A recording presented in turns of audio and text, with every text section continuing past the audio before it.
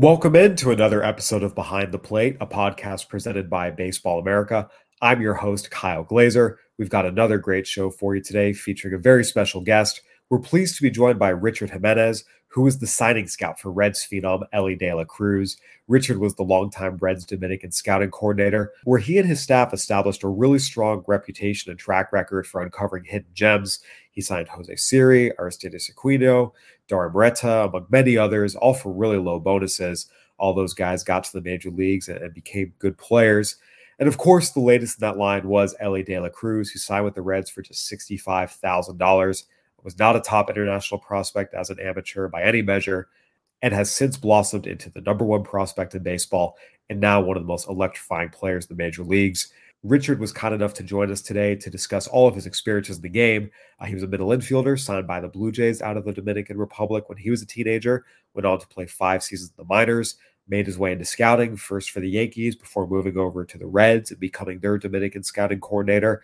And since 2021, he's worked for the Dodgers as their Latin America cross-checker. And of course, we're going to talk a lot about his experience signing and scouting Elly De La Cruz, including how De La Cruz was a late bloomer, how he signed him off of just a one-day look, and how De La Cruz has exceeded even his wildest expectations.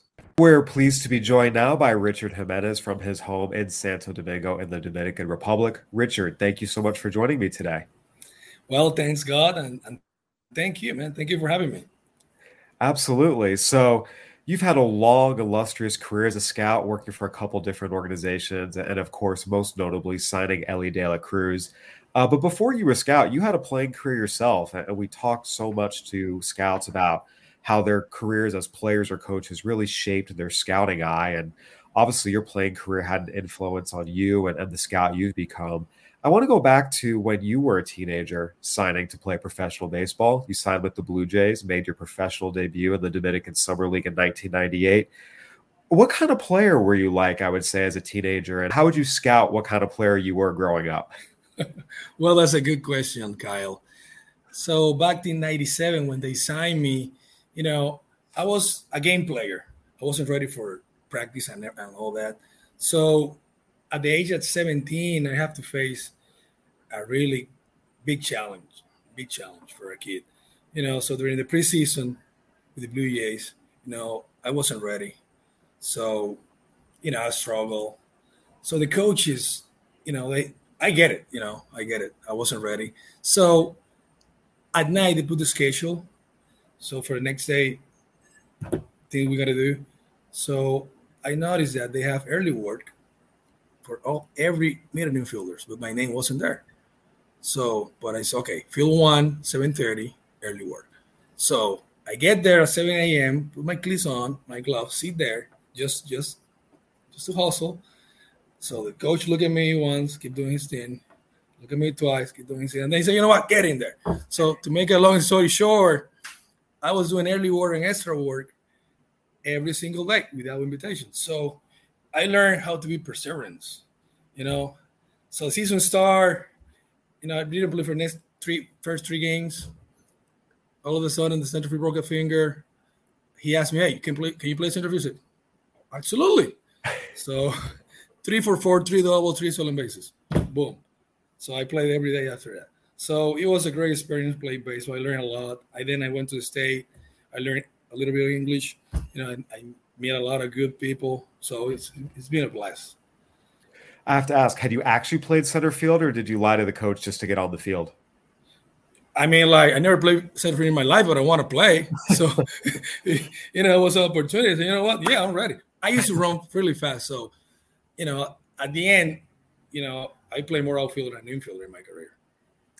Yeah, like you said, you have to take the opportunities where they come, and even when they're surprising or something you're not expecting, for sure.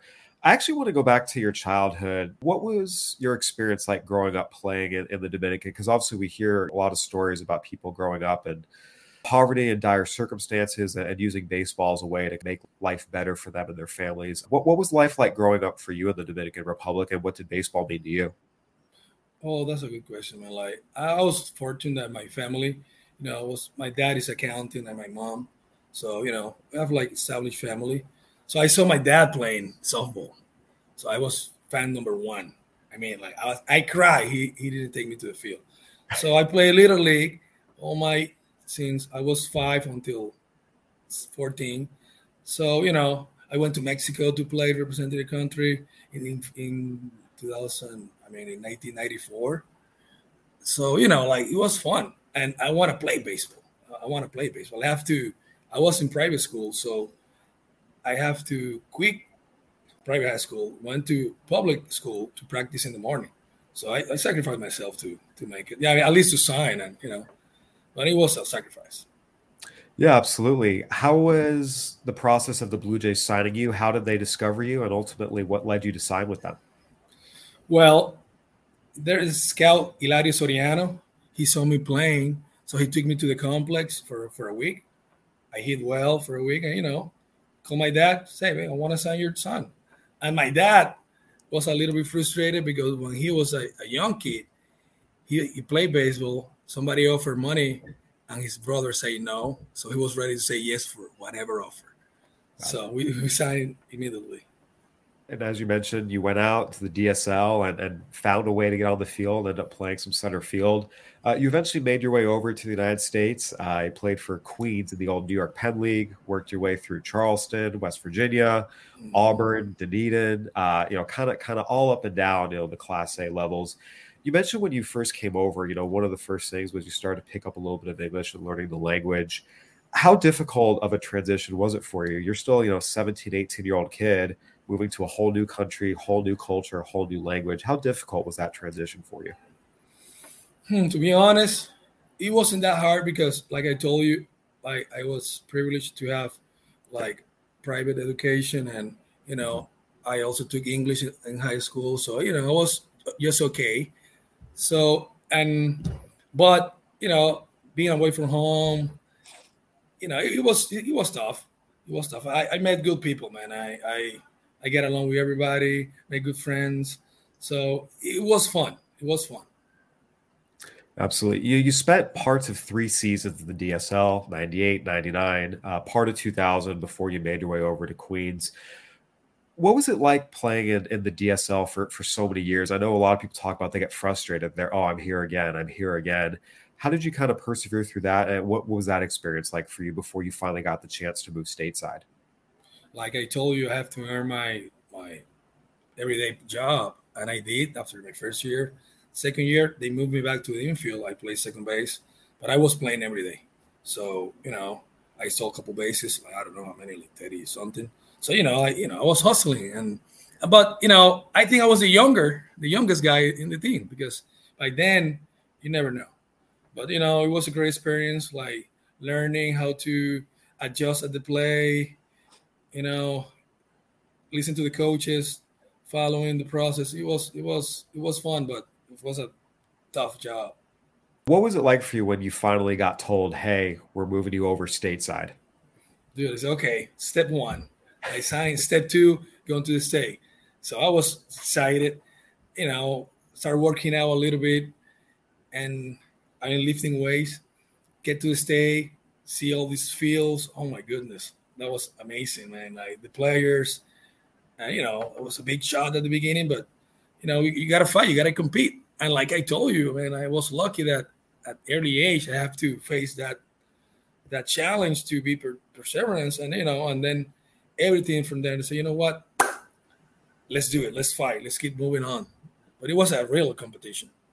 You move over to Queens in 2000, and right away you had some really good players on that team. Alex Rios, who eventually was an all-star outfielder for the Blue Jays. Brandon Lyon, who had a long big league career. Those two guys were on that team with you in Queens. What was it like for you moving over and seeing like, oh, all right, this is what the big dogs look like? Yeah, absolutely. So Alex Rios and we played together like 2 or 3 years. So we became good friends, because I was so many times in the bench. I became like his personal hitting coach. I was always paying attention, like, oh, say, man, you open your hips soon, like your swings under the ball. So, it was fun. I still in touch with Alice, he's doing great. So it was a great experience for me being there, play in the States. It was amazing. It was amazing. Yeah, absolutely. You mentioned you were on the bench a lot, and throughout your career, it was a lot of part-time playing, 60 games here, 50 games here, not ever really breaking through to that like full-time starter. Was that frustrating for you, or how did you kind of handle that as a young kid who's trying to pursue your dream? Well, that's a good question, man. Like you as a player, you always think like you deserve to play every day. Yeah. Then when you grow up, you say, man, you know what? I wasn't ready doing this and that. But at the time, I didn't pay attention to that. I was ready for the opportunity. And, I was ready. I was ready. And when they gave me the chance, I tried to do my best. But it can be frustrated. Like you said, can be frustrated. Yeah, absolutely. Throughout your career, you were a speed guy, a lot of stolen bases, did not hit a home run in your 5 seasons, but stole a lot of bases, played around the infield a little bit. When you think back to your playing career, what are some of the moments that really stick out for you? What would you say was your biggest highlight? Oh, it's a tough one. Well, one day I stole 4 bases in one single game, and I stole home. So I stole second, third, and home in the same play. And I told the manager, say, you know what? Because I saw the catcher, he's saying his knees and throw the ball like that. I said, okay, if you do that again, I'm gonna go. He did. I went home and I was safe. I remember that day. It was fun. Absolutely, stealing home is one of those rare thrills. Not a lot of people get to experience, but when you do it once, it sticks with you forever. Yeah.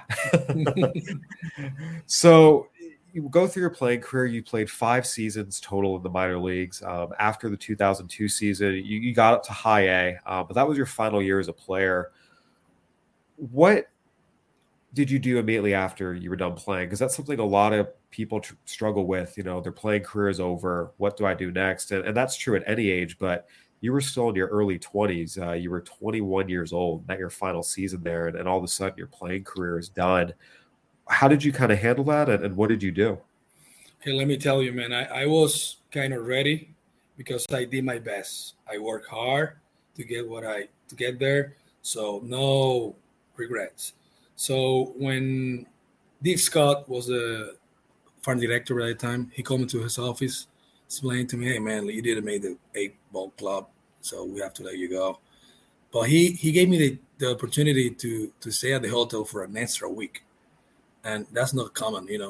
As soon as you get released, he send you home. So he told me that, and then he told me, you know what? And if you ever want to work in baseball, just give me a call. So they treat me first class.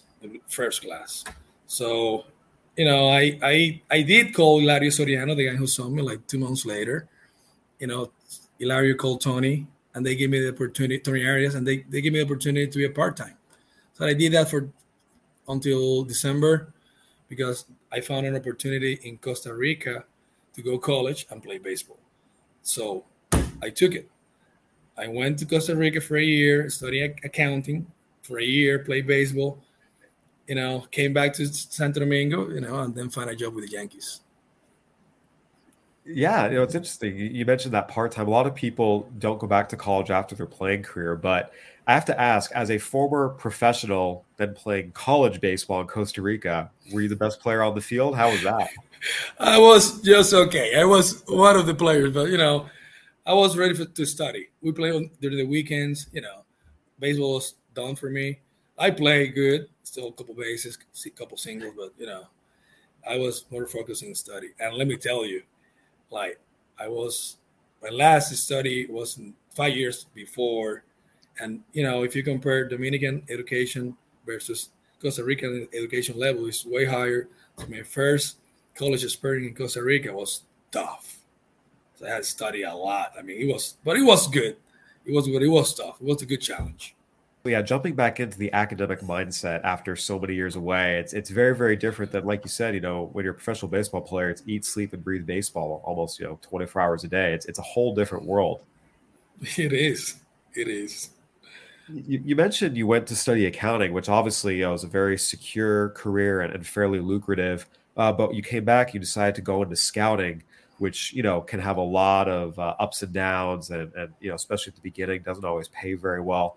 What was that decision like for you, whether to go be an accountant versus jump back into baseball as a scout? How difficult of a decision was that? Well, it's like when you love baseball, you wanna stay around the game. Yeah. So I still studying. When I came back, I changed university, but I found a job in the office with the Yankees. So I was an assistant, right? So I did well there, and 6 months later, they promoted me as a scout. So when I start looking at players and see what it likes, man, I love it. And let me tell you, man, the first player I recommend to sign, make it to the big leagues. First one. Who was that? Jimmy Paredes.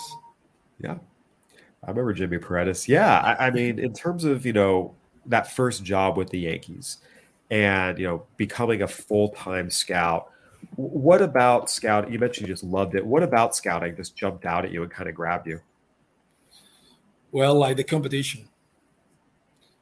Go out there, compete, try to win, try to get the best player, identify the talent first.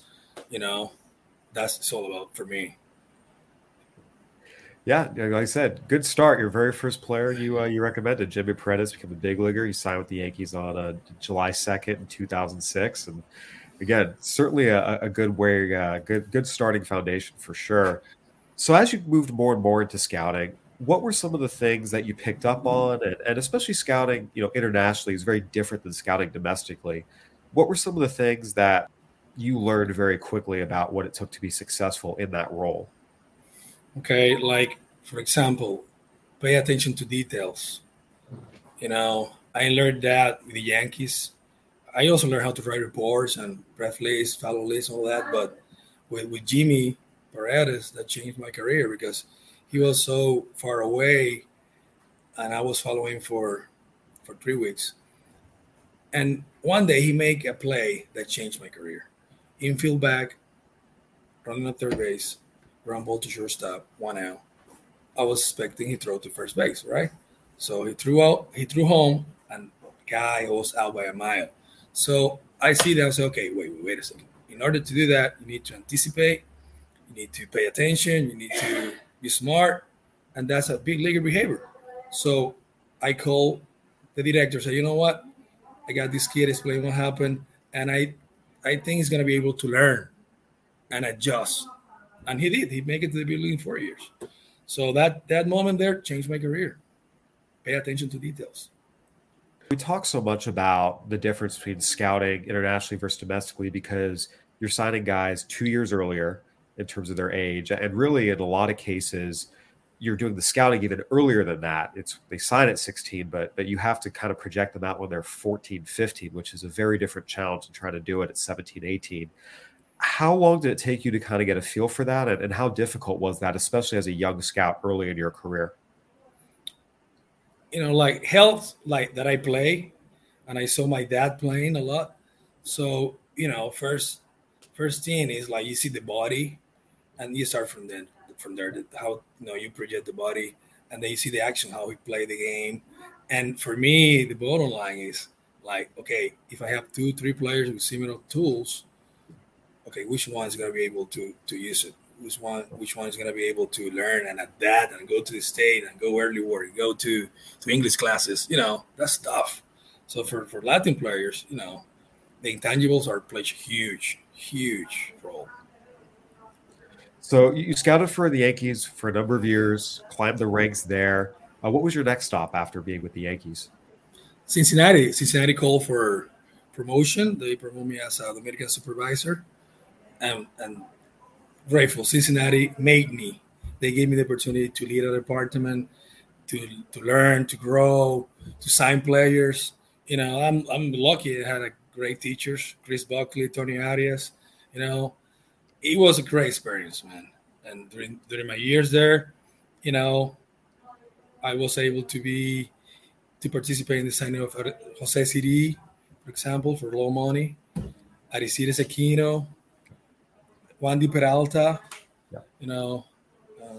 Who else? Dauri Moreta.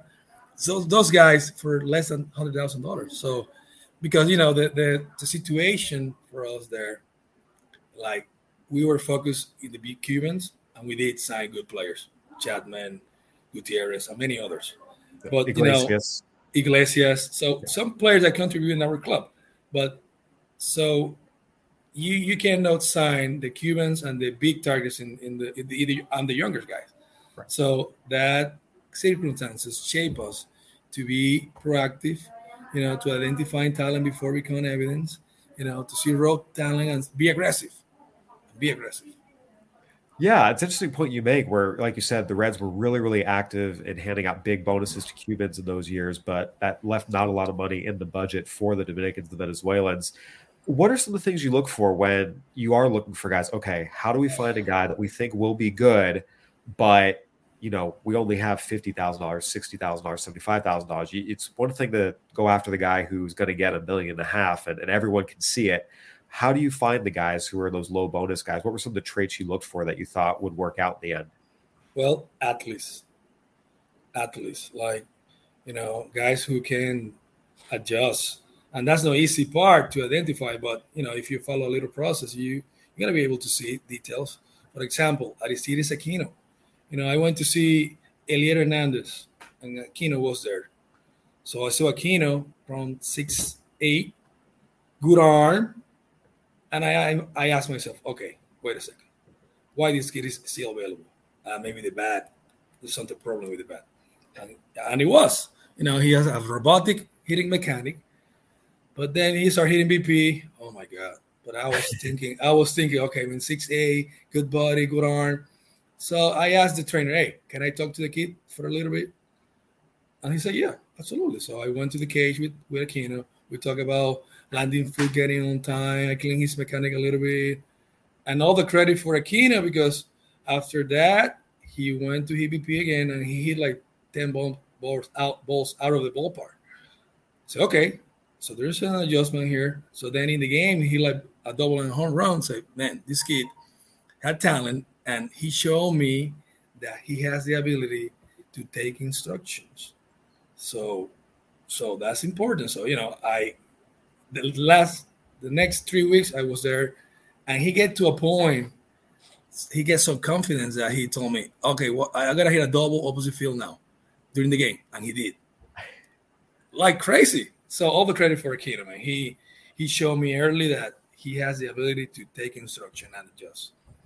Yeah, you guys signed Aristides Aquino for $110,000 in January 2011. And, he was kind of a slow bird through the minor leagues. It took him a while. Signed in 2011, got to the big leagues in 2019, 8 years later.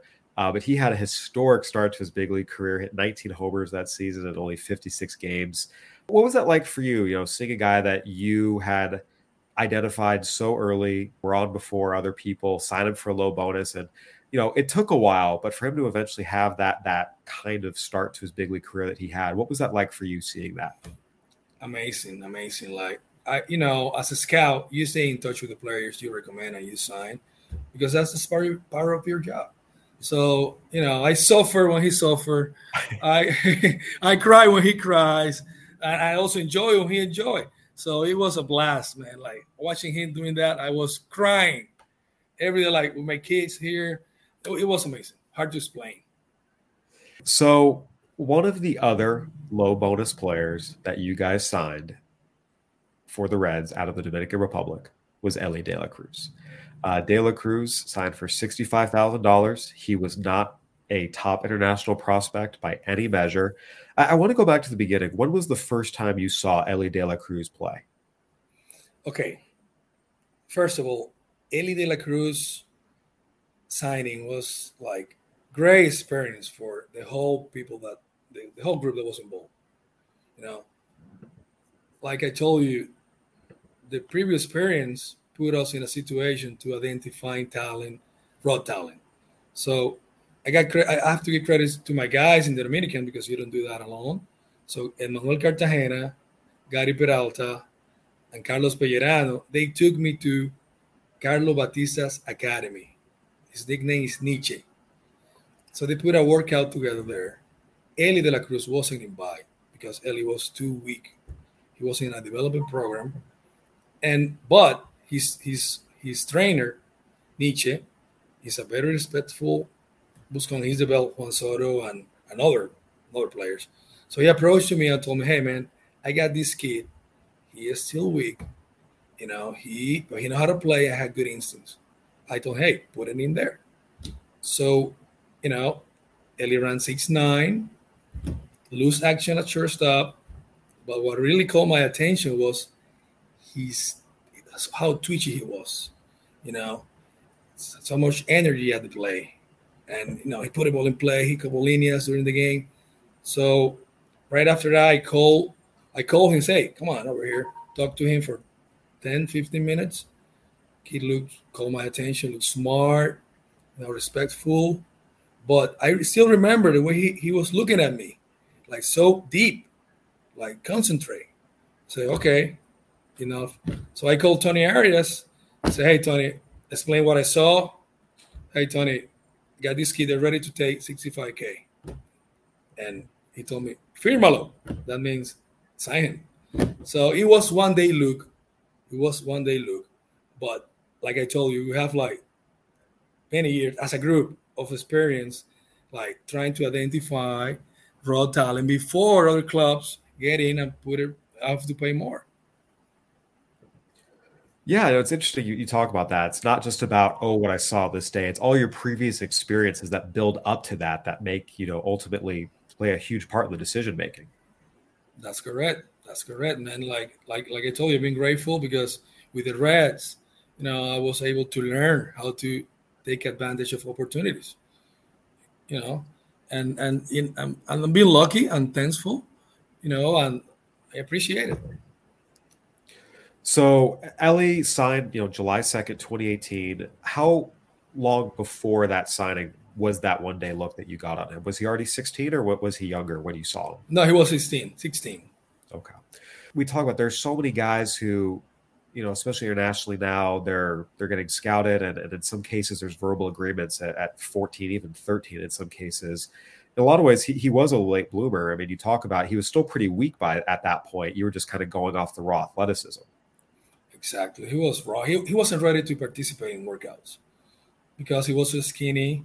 But the way he played, his actions, like say, there's an opportunity here. Yeah, absolutely. You take that shot on him, $65,000 again. Is it accurate to say it's kind of you're taking a shot because if it doesn't work out, it's not like it's a huge loss either. Was it kind of taking a flyer in a way?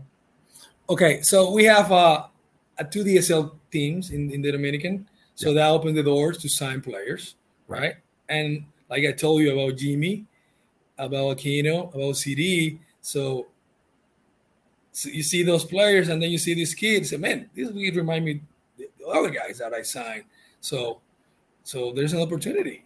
Let's do it. Let's be aggressive, because hey, I'm telling you, if Nietzsche let him get stronger, and he will get more money than that. Yeah. Absolutely. You mentioned having that second DSL team open the door to have the opportunity. You guys signed him July 2018. Comes out, makes his pro debut the next year in July 2019. And he actually does pretty well. He went out, hit 285, got on base. There wasn't a ton of power yet. He only hit one home run in 43 games. Not a great slugging percentage, but you saw some of that ability to, again, make contact. What were some of the impressions after that first year? Did you feel like he was moving on the right track? Did you see some of the progress you thought would happen? Well, his ability to adjust at the play.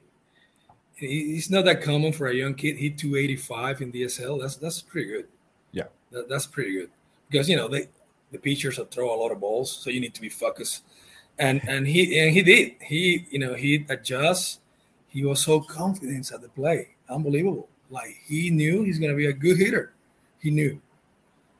And then he work ethic. Like after the season, the pandemic came, and he went home and he started lifting and working out. He was worried. He was worried to be caught. So he said, you know what? Let's do it. Let me be ready. Yeah. And coming out of the pandemic, 2021 makes his stateside debut in the Arizona Complex League. And that was when it was like, whoa, who is this guy? Came out in the ACL, was one of the top players out there, moved to low A Daytona after only 11 games, performed well there. It seemed like that was really when it was like, whoa, who is this kid and what do the Reds have here? At that point, what was it like for you seeing, okay, people are starting to notice, and also see, you mentioned the strength gains he made and what kind of player he was starting to transform into? Okay, so when he started playing in 2021, I said, okay, this kid is for real, because I didn't I didn't know that he's gonna become a power hitter. Right. When I sign him, I make a report. I project him as a regular player, everyday regular player, but no power player. So like I start watching him hitting bombs, and then I learned, that twitch that I saw translate to power, and say, okay, this is for real. This is for real. Yeah, it's a good point you bring up. Your initial projection when you wrote him up, kind of everyday regular player. What did you think the type of player he would be was? High average, a lot of steals, low power. Exactly. I think it's gonna be a shortstop. I'm gonna play there, and I'm gonna hit for average and steal a lot of bases. So you start to see that power again, comes out in a stateside debut, goes up to Daytona, hits for power there, which is not easy, the Florida State League. And then 2020 comes up, starts the year in high Dayton and goes absolutely off, hits over 300, 20 homers, only 73 games, moves up to double A, hits 8 more bombs, a 28 home run season as a 20-year-old getting up to double A. All of a sudden, that's when you start to see everything really blossom, the power, the speed, the tools. And this is when Elly De La Cruz really put himself on the map in a lot of ways. It's not just an intriguing prospect, but a potentially special player. How much were you tracking him from back home in the Dominican, and what were you seeing in terms of the strides he made and what it was like for you, that huge breakout year in 2022? Well, like I told you before, like when you sign a player, you follow him everywhere they go. And what I noticed about Elly was his ability to take walks, to see the ball well, extra base hitter, and then all of a sudden he become a power hitter, and he make his teammate plays better. So such a good leader on the field. So everybody who talked about him and love him, the coaches, the players. So wow, so this kid look like he's gonna be special. But let me tell you, Kyle, like scouting him doesn't complete the job. Player development deserves credit, and I must give credit to Joel Novoa, who was by the time the director of Latin America development coordinator in the Dominican. He has a special gift. So he's the one who go with the Latinos everywhere.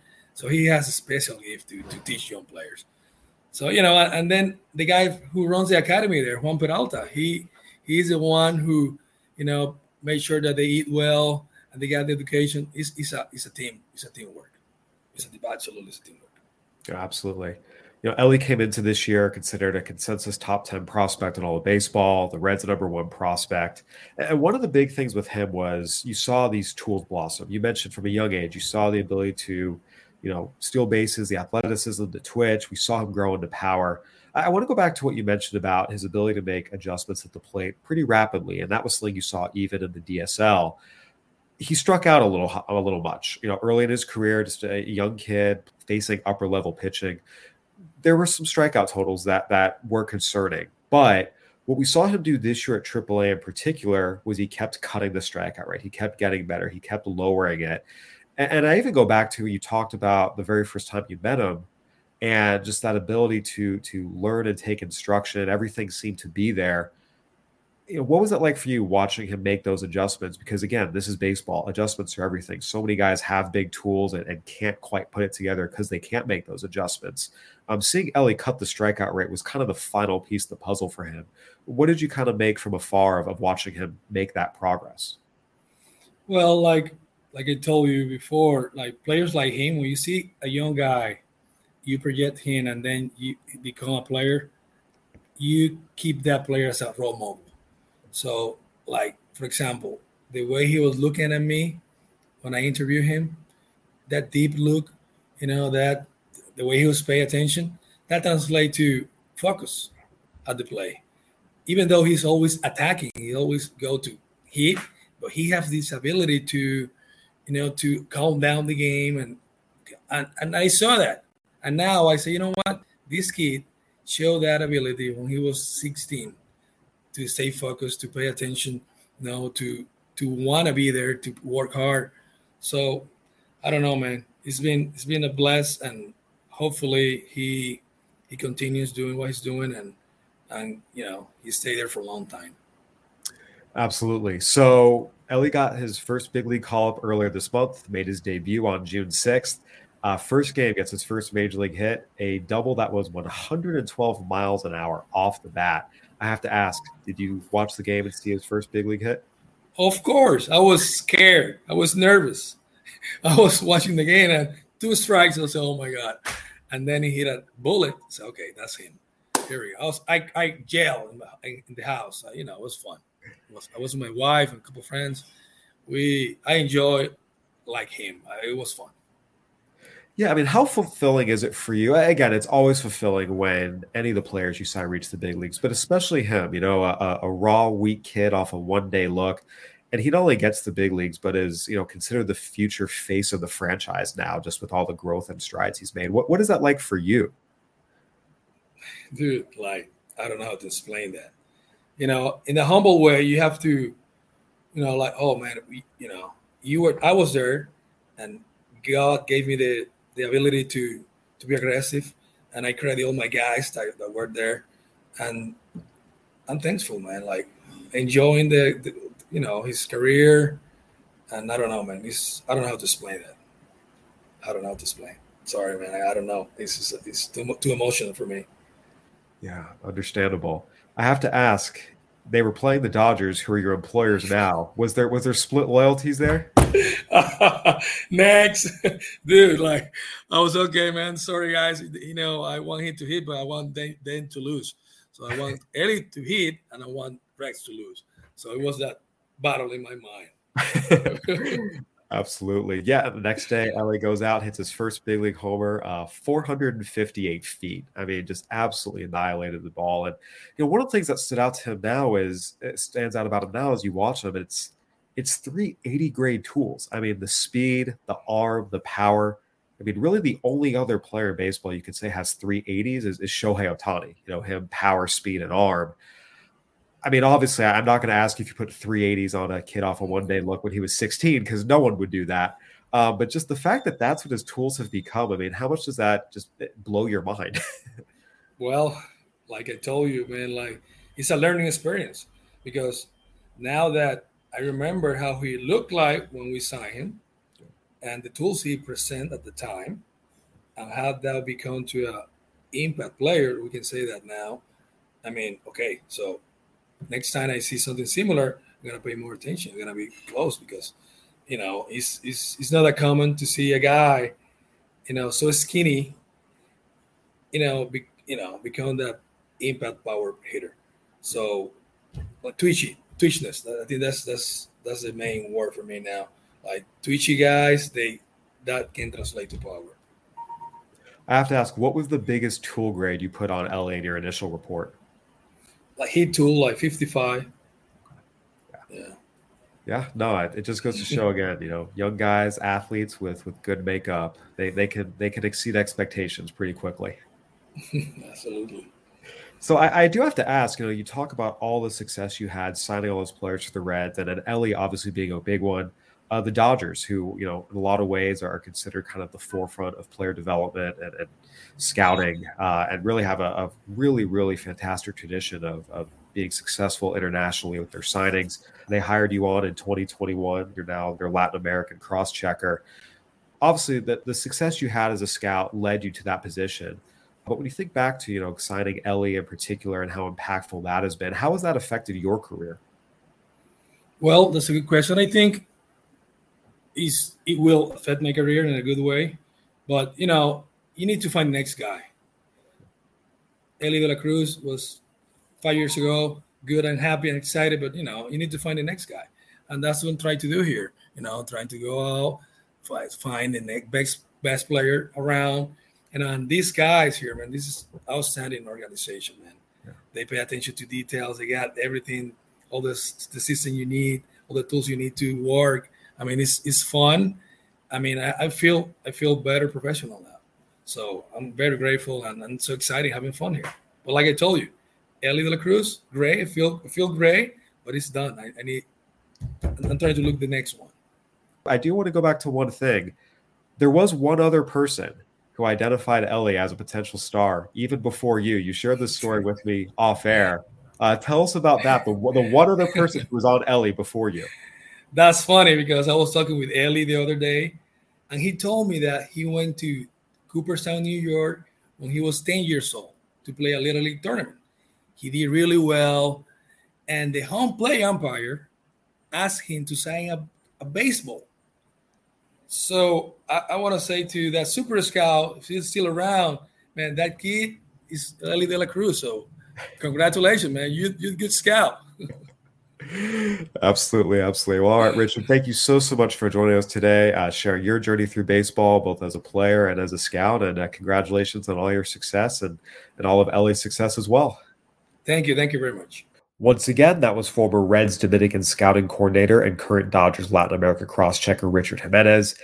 Definitely some really cool stories there about not just signing Elly De La Cruz, but all of the experiences before that allowed Richard and the Reds staff to be able to identify some of the traits of a late bloomer or a hidden gem.